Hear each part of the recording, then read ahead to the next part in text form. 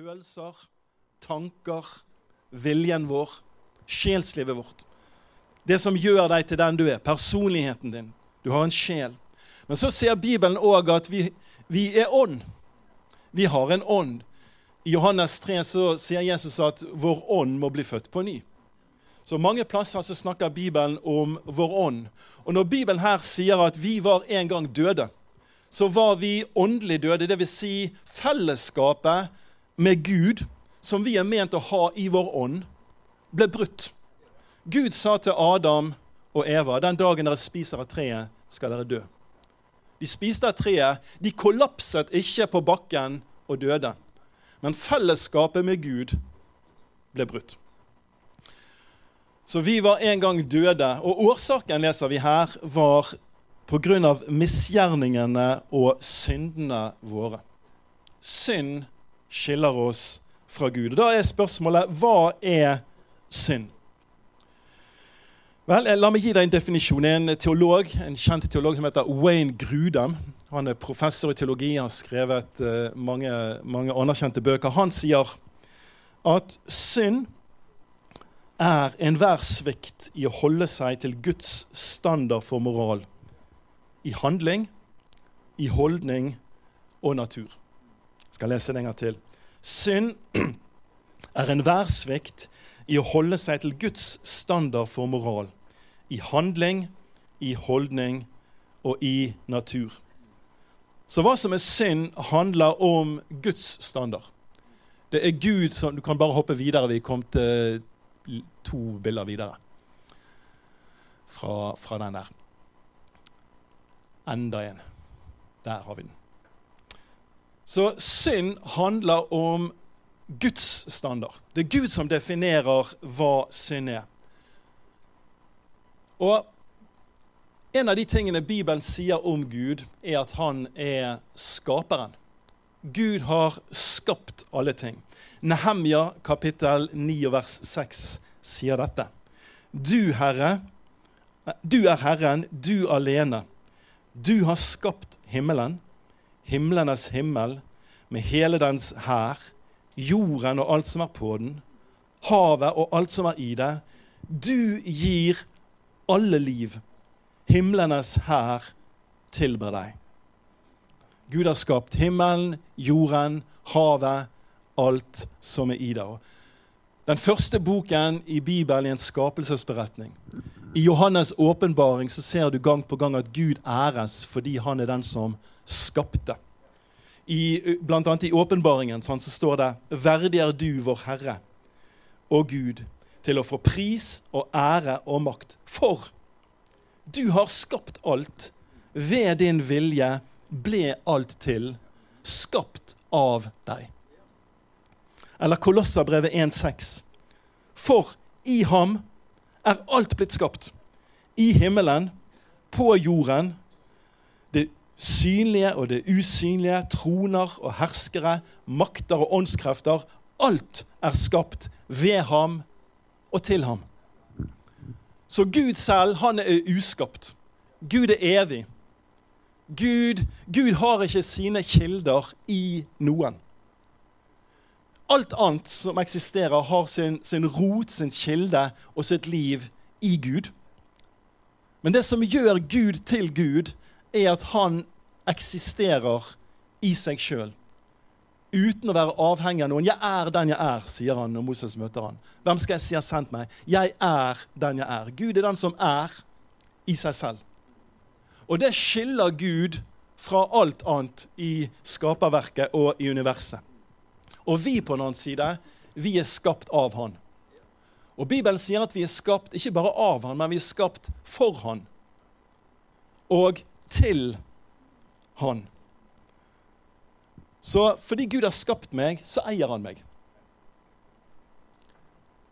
Og jeg står ansvarlig overfor Gud med hele livet mitt, ganske enkelt fordi han har skapt meg. Og fordi han har skapt meg, så har han et rettmessig krav på meg. Han eier meg. Og vi er totalt avhengig av Gud. Vi er avhengig av han, for den luften du sitter og puster akkurat nå i dette øyeblikket, oksygenet som går inn i lungene dine, hjertet ditt som slår, maten du spiser, sol og regn, tyngdekraften. Tenk hvis det ikke var noe tyngdekraft. Du vil være forsiktig med å ta sats og hoppe.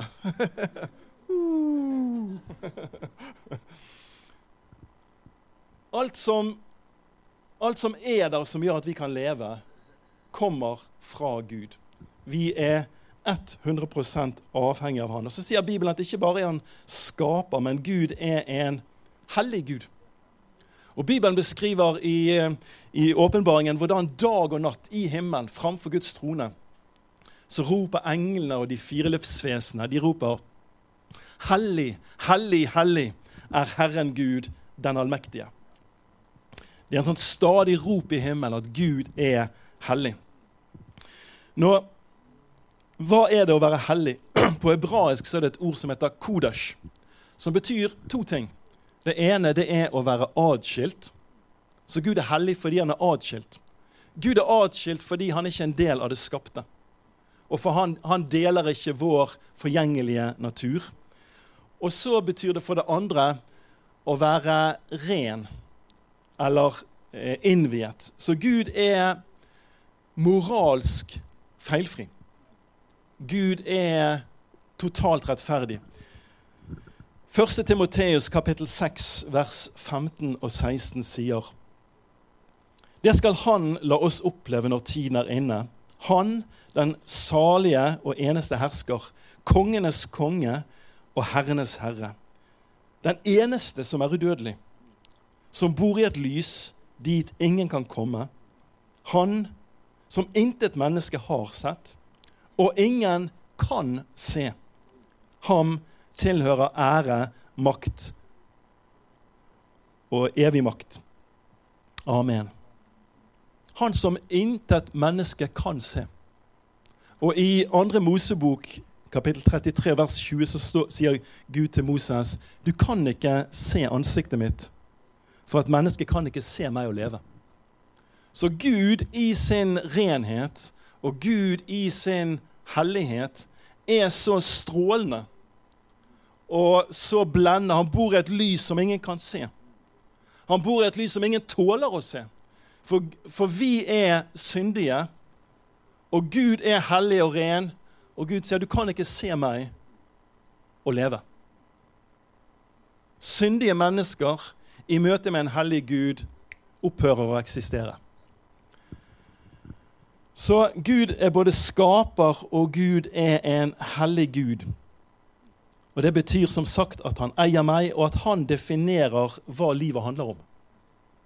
Gud har en rett overfor alle mennesker, ikke bare for oss som har tatt imot Jesus, men Gud har en suveren rett i forhold til alle han har skapt, til å definere hva livet skulle handle om.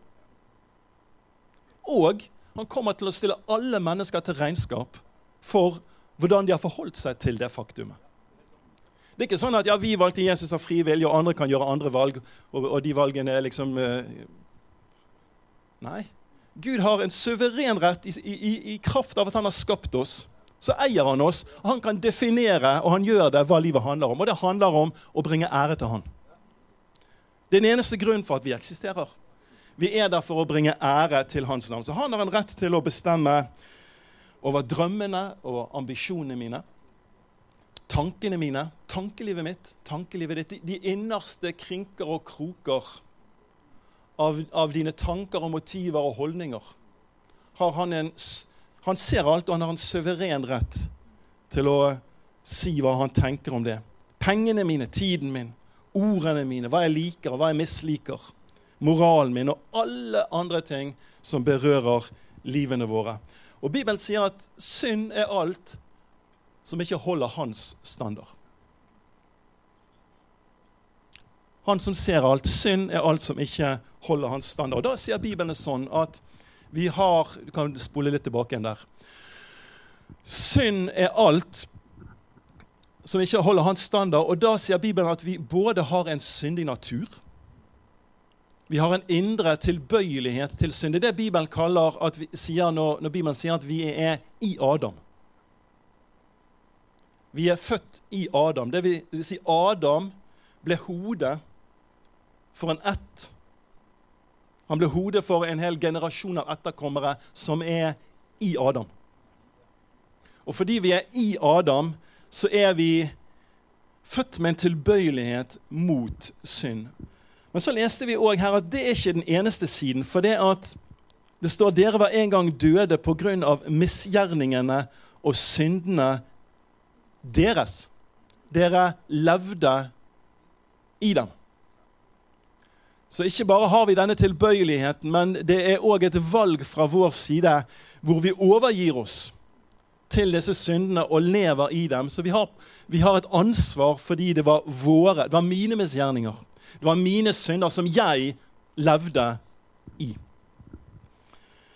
Og så sier Bibelen også det at synd ikke bare de tingene jeg gjør, men synd også de tingene jeg burde ha gjort. Eller det jeg burde ha gjort, men som jeg ikke gjør, også synd, sier Bibelen. Det det vi kaller unnlatelsessynd. Sånn, Jakob, kapittel 4, vers 17, sier at den som vet hva godt han burde gjøre, men ikke gjør det, han synder. Så i lys av hvem Gud i lys av den herligheten han har, i lys av hvor strålende og herlig han hvordan burde jeg leve livet mitt til ære for han? Påvirker det ordene mine? Påvirker det måten jeg behandler mennesker på? Påvirker det livet mitt? Sant? Og da, når jeg tenker det, så tenker jeg at ja, selv i mine beste øyeblikk, når jeg tenker at Per Arne, nå har du hatt en ganske god uke, så kommer jeg til kort. Innenfor en Gud som så uendelig herlig at hvis jeg så han, så hadde jeg opphørt å eksistere. Han så verdig min tilbedelse, og mitt liv, og min lovsang, og mitt alt. At jeg kommer fullstendig til kort i forhold til å gi han det han verdt. Og da skjønner vi at når vi definerer synd på denne måten, så det sant det Bibelen sier at alle har syndet. Og det Bibelens klinkende klare undervisning. For eksempel i Romerbrevet 3 og vers 10-19. For det står skrevet, det finnes ikke en som rettferdig. Ikke en eneste. Det finnes ikke en som forstår. Ikke en som søker Gud. Alle kommet på avveier. Alle fordervet. Det finnes ikke en som gjør det gode. Ikke en eneste. Strupen deres en åpen grav. På tungen har de svik. Under leppene ormegift. Munnen full av forbannelse og bitterhet. Huff og huff. De raske på foten når de vil utøse blod. Der de ferdes det ødeleggelse og elendighet. Fredens vei kjenner de ikke. Frykt for Gud har de ikke for øye. For vi vet at alt det loven sier sagt til dem som har loven, for at hver munn skal tie og hele verden stå skyldig for Gud. Så alle har syndet. Og så det jo sånn at, ja, men vi har jo lett for å tenke at synd, jeg jo ikke så gale. Jeg mener at tross alt, hvis jeg sammenligner meg med dere andre, så dere OK folk, dere også, og jeg OK, og det vel ingen av oss som har drept noen, eller jeg har ikke gjort noe forferdelig. Og så har vi en tendens til å liksom sammenligne oss på et sånn horisontalt plan. Det litt som om jeg sier til Raimond at Raimond, nå skal vi kaste stein til Australia. Og Raimond, han jo en kraftkar og en plugg, så han kaster sikkert stein sin 80 meter, og jeg kommer bare 50. Og så kan jo Raimond liksom tenke, ja, jeg kaster ganske langt. Men vi var begge to sørgelig langt unna Australia. Så hvis sammenligningen på det planet, så kan vi komme greit ut. Men hvis Gud standarden, så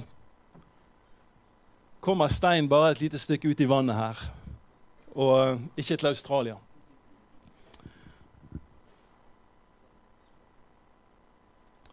Og så sier Bibelen i de neste versene i Efeserbrevet, vers 2 og 3. Dere levde i dem, altså syndene, på den nåværende verdens vis, og lot dere lede av herskeren i himmelrommet, den ånd som nå er virksom i de ulydige. Ja, vi levde alle en gang som de. Vi fulgte lystne i vårt eget kjøtt og blod og lot oss lede av det og av våre egne tanker. Vi var av naturen vredens barn, vi som de andre. Så her sier han disse syndene, vi levde i de en gang, vi som alle de andre, sant? Han snakker om de som lever i verden nå. Paulus skriver til menigheten i Efesos og sier, en gang så levde dere akkurat sånn som alle menneskene ute i verden gjør. Vi levde i syndene våre, og vi fulgte vårt eget kjøtt og blod og var ulydige mot Gud. Og det er jo sannheten for oss også. At en gang så levde vi som de. Og det er bare Guds nåde. Det er bare det at vi har tatt imot nåde fra Gud som gjør at det er noen som helst forskjell på oss og på de som du kanskje kan se på og tenke at oi, du lever et forkastelig liv. Det der er skikkelig ille, og det har ikke Gud behag i. Så kan vi se på verden litt sånn fariseraktig og ta avstand fra ting. Men vi må ikke glemme det at vi levde en gang alle som de. Det eneste som skiller oss fra de er Guds nåde. Guds godhet mot oss i Jesus. Og så sier Bibelen at det var 3 områder som gjorde at vi levde i synd. Det ene var at vi levde på verdens vis. Altså påvirkningen fra verden. Og det er en påvirkning vi kjemper mot, også som kristne. Verden. Verden er verdiene og moralen som preger både menneskene og systemene rundt oss.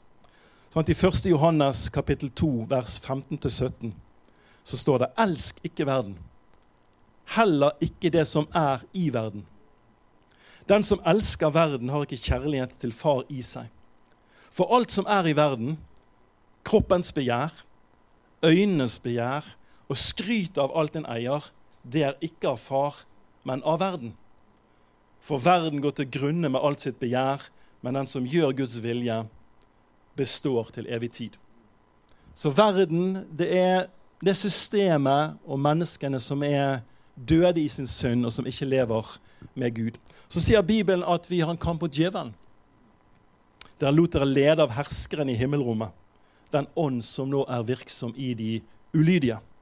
Og for det tredje så hadde vi en kamp, og har vi en kamp mot kjøttet. Vi fulgte lystene i vårt eget kjøtt og blod, og lot oss lede av det og av våre egne tanker. Så kjøttet, vi har en kamp på alle disse områdene, mot verden, mot djevelen og mot kjøttet. Kjøttet er preget av lyster og av egne tanker. Og Bibelen sier at sånn var vi, og den kampen har vi fremdeles.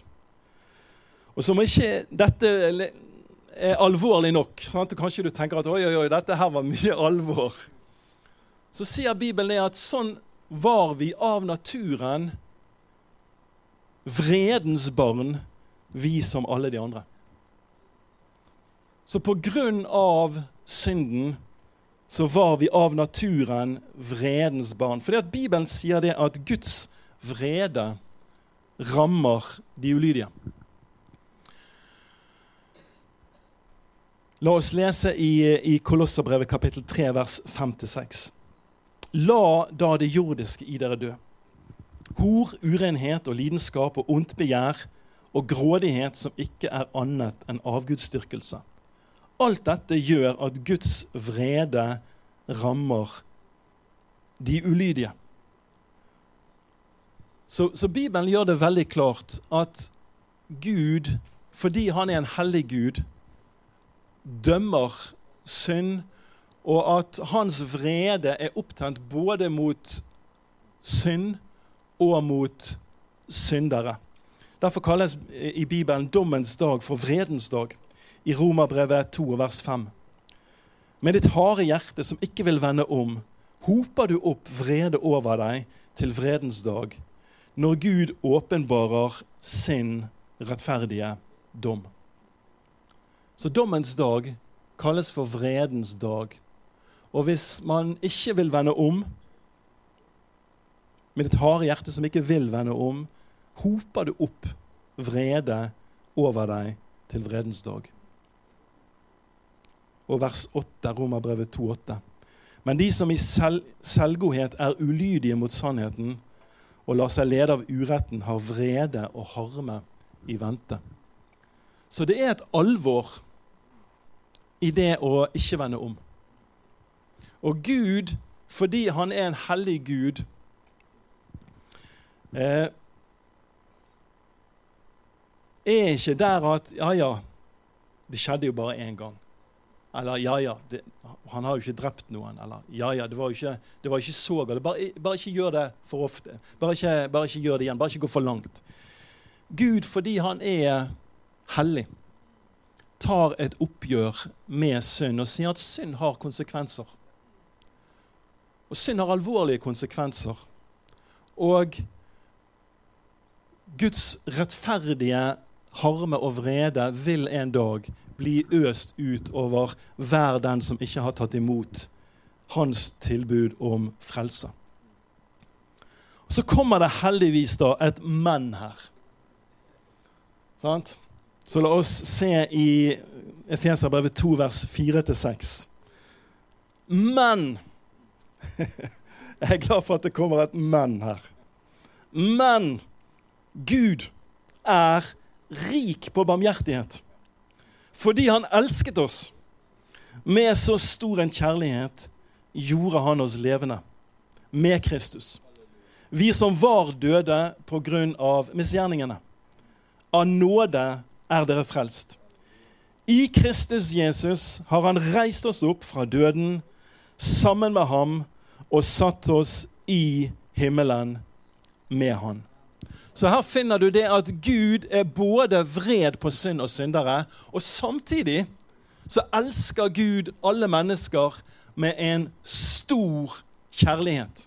Og på grunn av den kjærligheten så sendte han Jesus for å reise oss opp fra døden og gi oss evig liv.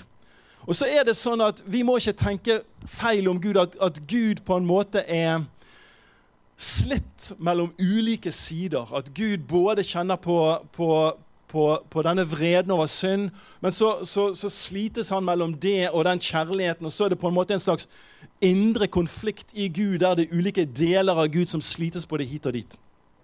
Gud er ikke sånn. Gud er ikke mindre kjærlig når han dømmer. Gud er fullkommen kjærlig i alt han gjør. Faktisk så er det hans kjærlighet som gjør at han dømmer. Kan du tenke deg på et menneskelig plan hvis noen var blitt tatt i en eller annen forferdelig krigsforbrytelse eller et eller annet hadde vært grusom mot mennesker, og så blir vedkommende tatt, bevisene er klare. Og så tenker vi at det er jo synd på personen. Så får det ingen konsekvenser. Ville det oppleves som kjærlighet? Nei. Rettferd og kjærlighet krever konsekvenser. Og Gud i sitt hellige vesen lar ting få konsekvenser. Det gode er at han lot konsekvensene ramme Jesus. Du skjønner, nåde er ikke at Gud ser en annen vei. Nåde fra Gud er ikke at han ser gjennom fingrene, eller at Gud blir litt buddy med oss, litt kompis.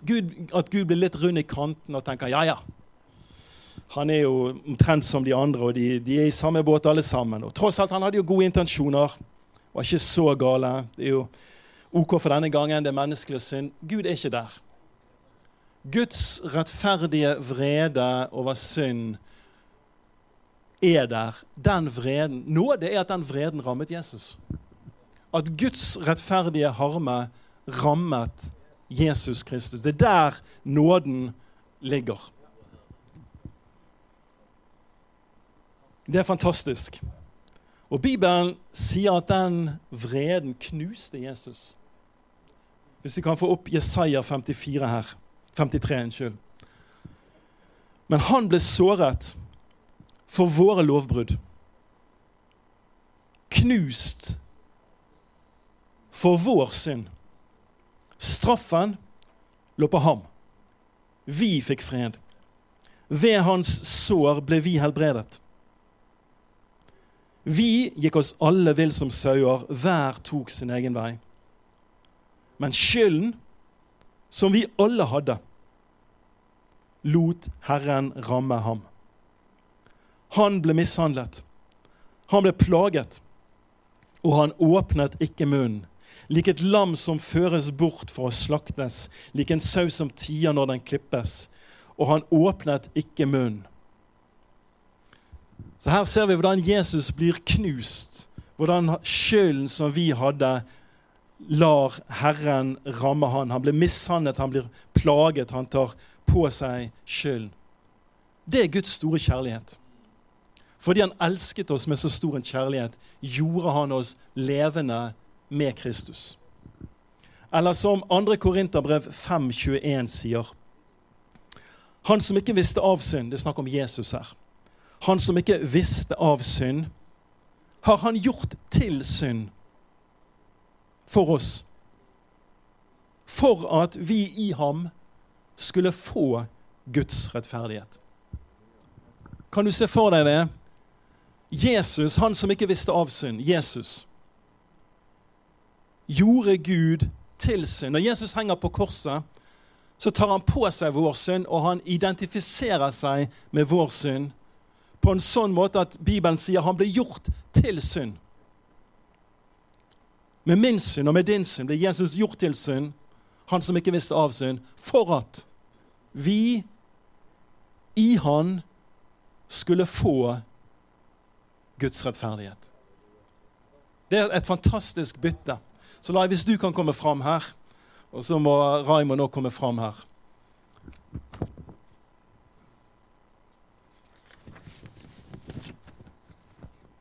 Hvem har lyst til å være Jesus?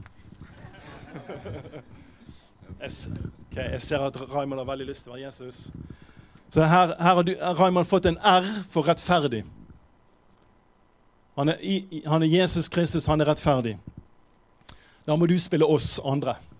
Så du skal få en S, som står for synd, og så skal du få en, hvor det står vrede og dom. Og det er utgangspunktet. Vi var her, alle sammen, som vi har sett på. Alle har syndet. Konsekvensen er Guds vrede og Guds dom. Jesus ren og rettferdig. Når Jesus henger på korset, så blir han gjort til synd med vår synd.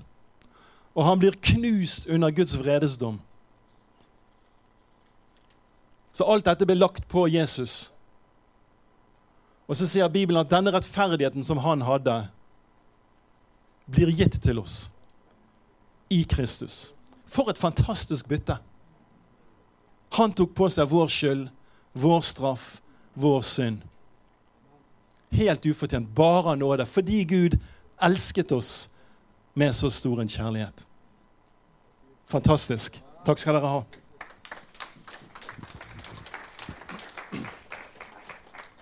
Og så sier Bibelen at denne nåden er i Kristus. Jeg vet ikke om du la merke til det når vi leste i Efeserbrevet at disse uttrykkene går igjen. I Kristus, med han. Så han som ikke visste av synd, har han gjort til synd for oss for at vi i ham, det er nøkkelen, i ham skulle få Guds rettferdighet. Eller 2. Korinterbrev 5:17. Nei, den som er i Kristus er en ny skapning. Det gamle er borte. Se, det nye er blitt til.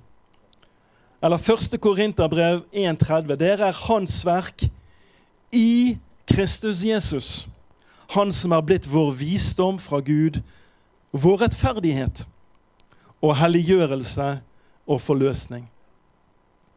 Eller Efeserbrevet, som vi har lest, vi kan lese en gang til, vers 4-7. Men Gud er rik på barmhjertighet, fordi han elsket oss med så stor en kjærlighet, gjorde han oss levende med Kristus, vi som var døde på grunn av våre misgjerninger. Av nåde er dere frelst. I Kristus har han reist oss opp fra døden sammen med ham og satt oss i himmelen med han. Sammen med han, med han. Slik ville han i de kommende tider vise hvor overstrømmende rik han er på nåde, og hvor god han er mot oss i Kristus Jesus. Og Efeserbrevet 2:10, for vi er hans verk skapt i Kristus Jesus til gode gjerninger, som Gud på forhånd har lagt ferdig for at vi skulle vandre i dem. I Kristus, med han. Så hva er det å være i Kristus? Bibelen sier at vi er i Kristus, Kristus er i oss. Så hvis jeg tar denne muggen her, nå denne muggen full av vann, og så tar jeg et glass, så tar jeg dette glasset opp i muggen og fyller det med vann, sant? Nå er glasset i vannet, og vannet er i glasset. Vannet fyller glasset, men vannet er større enn glasset, så vannet omgir glasset. Glasset er i vannet, og vannet er i glasset. På samme måte, du er i Kristus. Kristus er større enn deg, men du er i han, akkurat sånn som glasset er i vannet. Og så er Kristus i deg. Akkurat sånn som vannet fyller glasset når det er senket opp i den muggen. Sånn, vi er i Kristus. Vi er plassert av Gud. Bibelen sier det er hans verk. Første kor 1:30 kan oversettes sånn også. Det er hans verk, altså Guds verk, at vi er i Kristus Jesus. Så det Gud gjorde med Jesus, gjorde Jesus med deg. Med han ble du gjort levende. Med han ble du reist opp fra døden. Med han er du satt i himmelen. I han har du Guds rettferdighet. Bibelen sier at han som ikke visste av synd, har han gjort til synd for at vi i han skulle få. Hva fikk vi i han? Guds rettferdighet. Du har fått Guds rettferdighet som en gave i Jesus Kristus.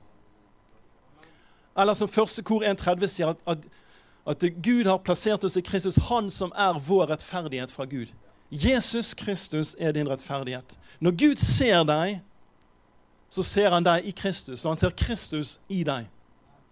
Så hvis du har hatt en dårlig dag, og du har syndet med åpne øyne, og så kjenner du at det stakk deg i hjertet, og så ber du om tilgivelse, så ser Gud på deg, så ser han deg som han har min rettferdighet, hun har min rettferdighet. Fullkommen i mine øyne. Vi er i Kristus. Det Gud gjorde med Jesus, gjorde han for oss. La oss si at jeg skulle skrive et brev.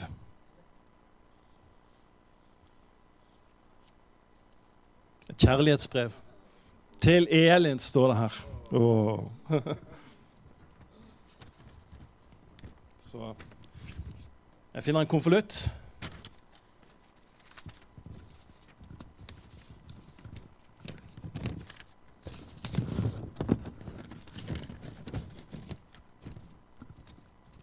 Til dere ungdommer, brev, det var noe vi hadde i gamle dager.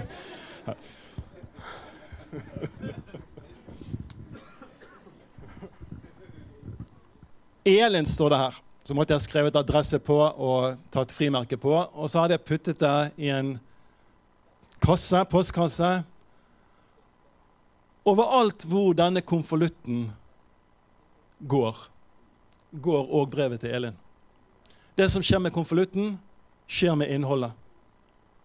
Så da hadde det blitt sendt bort på postsentralen, bort på Myren her. Der hadde de sett på adressen og funnet ut hvordan det skulle leveres ut, og en postmann eller dame hadde kommet og tatt brevet, og til slutt så hadde det blitt puttet i vår postkasse. Og alt som skjedde med konvolutten, skjedde med brevet, med innholdet. Det som skjedde med Jesus, skjedde med deg. Du er i han hvis du har tatt imot han. Og det Gud gjorde med han, gjorde han med deg. Når Gud reiste Jesus opp fra de døde, var det din oppstandelse. Du var i han. Når Gud gjorde Jesus levende etter at han hadde ligget 3 dager og vært død, og han ble reist opp fra døden, og han ble gjort levende, så var det du som ble gjort levende. Vi ble gjort levende. Han gjorde oss levende med Kristus, står det. I Kristus har han reist oss opp fra døden sammen med ham, og satt oss i himmelen med han.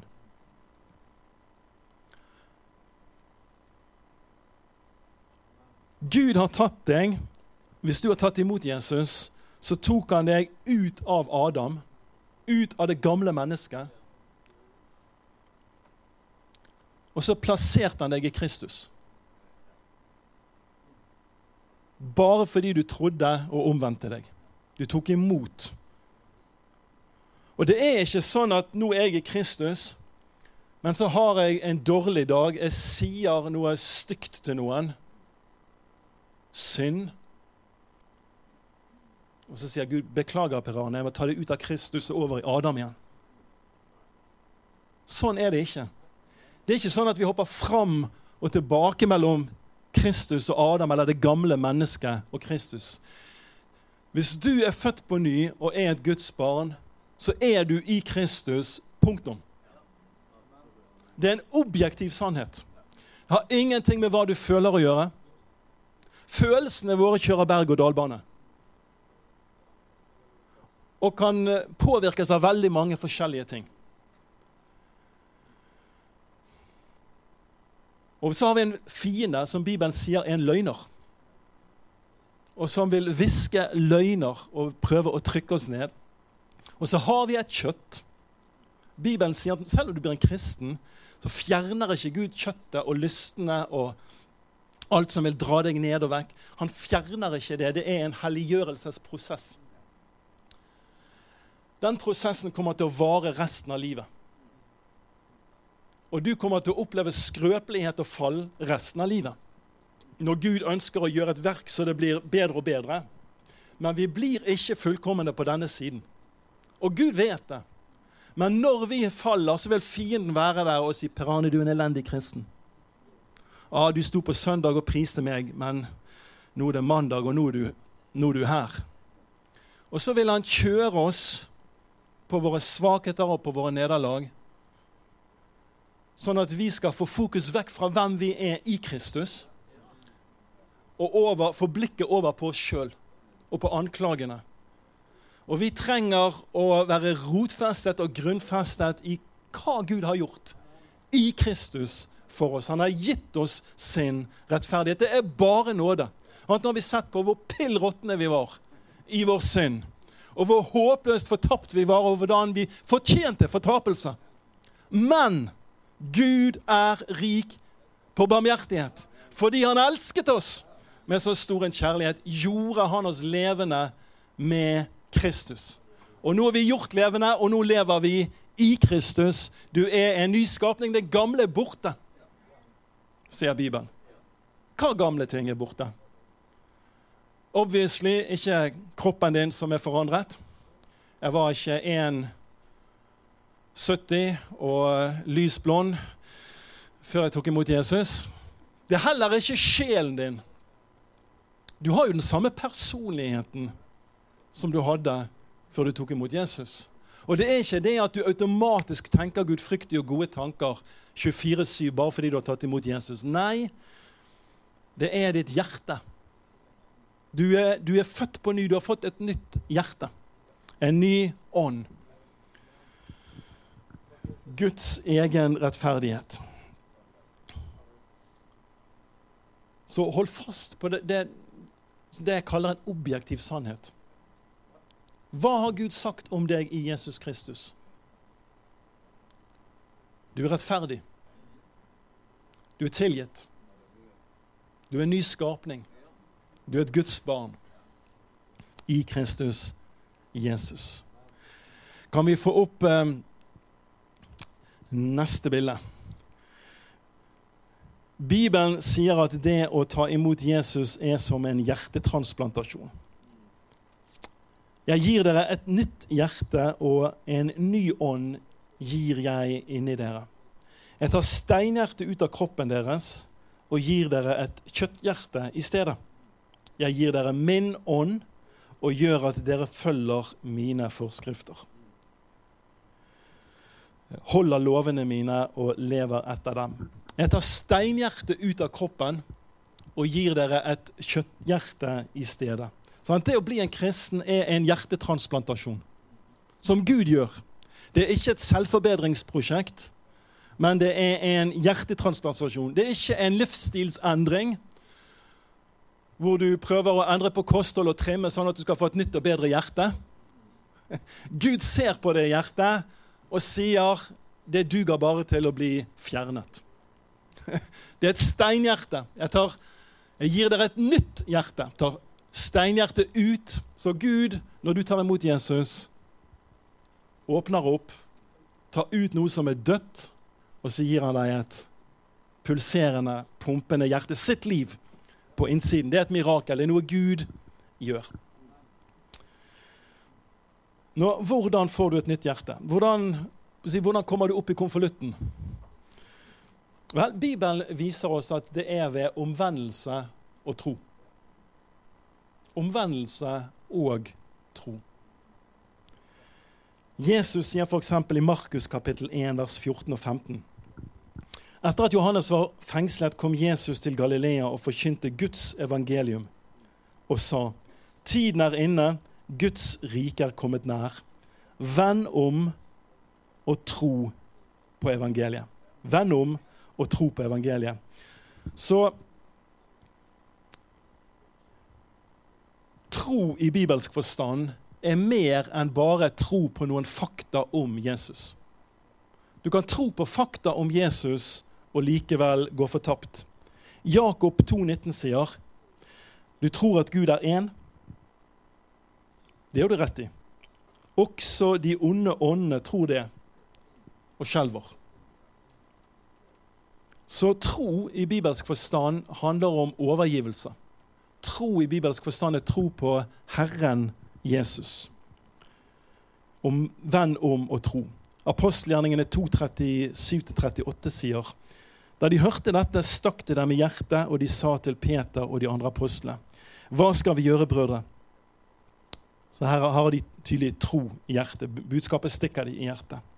Peter svarte dem, vend om, og la dere døpe i Jesu Kristi navn, hver og en av dere, så dere kan få tilgivelse for synd når dere skal få den hellige ånds gave. Vend om. Lukas 24, 45-47. Da åpnet han deres forstand så de kunne forstå skriftene, og han sa til dem, slik står det skrevet, Messias skal lide og stå opp fra de døde tredje dag, og i hans navn skal omvendelse og tilgivelse for syndene forkynnes for alle folkeslag. Dere skal begynne i Jerusalem. Så Jesus, når han sier at evangeliet skal forkynnes, sier at omvendelse skal forkynnes. Omvendelse er synonymt med å ta imot evangeliet. Og til slutt Romerbrevet 10:9. For hvis du med din munn bekjenner at Jesus er Herre, og i ditt hjerte tror at Gud har oppreist ham fra de døde, da skal du bli frelst. Så vi ser det at det er Bibelens klare undervisning at du må tro sannheten i evangeliet, at Jesus døde for oss, at han stod opp igjen etter å ha sonet vår synd på korset. Du må tro det. Men det må også være en omvendelse til Jesus som Herre. Altså en tro på Jesus der jeg sier at ja, Jesus, disse greiene her med evig liv, det virker interessant, og jeg har ikke lyst til å gå fortapt. Det å liksom bare få satt en strek over alt det gale jeg har gjort, Jesus, det ønsker jeg. Men basically så ønsker jeg fortsatt å leve livet mitt. Å være min egen herre, og synes jeg har et ganske greit liv. Og du kan ikke ta imot Jesus på den måten. Det er det Bibelen, når Bibelen snakker om omvendelse, snakker om to ting. Det ene er å tenke på en ny måte. Sånn at i møte med hans tanker sier jeg, Jesus, det dine tanker som teller nå, ikke mine. Og så betyr det bokstavelig talt å snu seg mot, snu seg fra noe, fra å gå min egen vei, til Gud, og gå hans vei. Så omvendelse en snuoperasjon. Og vi snur oss til Jesus som Herre. Så frelsende tro en tro på Herren Jesus. Da vil han også ta bort dine synder. Vi skal gå mot en avslutning. Vi har holdt på lenge og vel. Jeg skal superkort kommentere på de resterende versene, 7, 8, 9 og 10. I vers 7 så står det, slik ville han i de kommende tider vise hvor overstrømmende rik han på nåde, og hvor god han mot oss i Kristus Jesus. Så de kommende tider her peker på evigheten, kommende tidsalder, aion på gresk. Gud har tenkt å skape en ny himmel og en ny jord. Og i de kommende tider hvor vi skal være sammen med han, på en plass hvor det ikke ondskap og smerte og gråt, så skal han vise sin overstrømmende godhet og nåde mot oss. Og så sier vers 8, for av nåde dere frelst ved tro, det ikke deres eget verk, men Guds gave. Det hviler ikke på gjerninger, for at ingen skal skryte av seg selv. Så vi frelst bare av nåde, ved tro på Herren Jesus. 100% gave, 100% nåde. Romerbrevet 11,6 sier at, og det nåde, det ikke på grunn av gjerninger. Ellers var ikke lenger nåden nåde. Så vi frelst, det hviler ikke på gjerninger. Men så fortsetter han i vers 10 med å si, for vi hans verk, skapt i Kristus, Jesus, til gode gjerninger, som Gud på forhånd har lagt ferdig for at vi skulle vandre i dem. Så vi frelst, ikke av gjerninger, men vi frelst til gode gjerninger. Så Bibelen definitivt ikke en tro, en etterfølgelse hvor det ikke er snakk om gjerninger.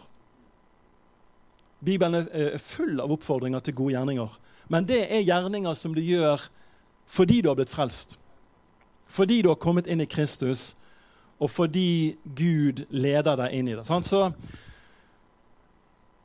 blomster på marken skaper ingen vår. Men du har ingen vår uten blomster på marken. Gjerninger frelser deg ikke, men blir du frelst, så vil Guds liv i deg produsere gode gjerninger. Det 2 forskjellige ting. Vi går mot en avslutning nå, så jeg har bare lyst til å si det at hvis du her, og når jeg har delt det jeg har delt, så har du kjent det at jeg ikke sikker på om jeg har tatt imot den nåden og den frelsen som Jesus. Ja, jeg har hatt en tro på Gud og en tro på Jesus, men jeg vet ikke om jeg har vendt om og tatt imot denne frelsen som totalt ufortjent, og som bare Guds nåde. Og jeg kjenner meg litt urolig når jeg hører det du sier om Guds vrede og dom og alvor i synd. Da kjenner jeg meg urolig. Hvis du kjenner på de følelsene, eller hvis du bare jeg er ikke sikker på om jeg egentlig har tatt imot dette, og tatt imot Jesus, så hvis alle bare kan lukke øynene sine et lite øyeblikk nå. Hvis du her, og du kjenner på det jeg har beskrevet, at du kjenner, jeg kjenner en uro når jeg hører dette, og jeg kjenner at jeg trenger å vite at jeg frelst, jeg trenger å ta imot Jesus. Så vil jeg bare løfte opp hånden din, sånn at jeg kan se den, så kan vi be sammen etterpå. Jeg vil ikke at noen skal gå ut herfra uten å ha den vissheten på innsiden om at de tilhører Jesus. Supert, jeg ser hendene deres. Er det flere som kjenner at jeg kjenner en uro? Jeg trenger å vite at jeg har tatt imot Jesus som en herre og frelser.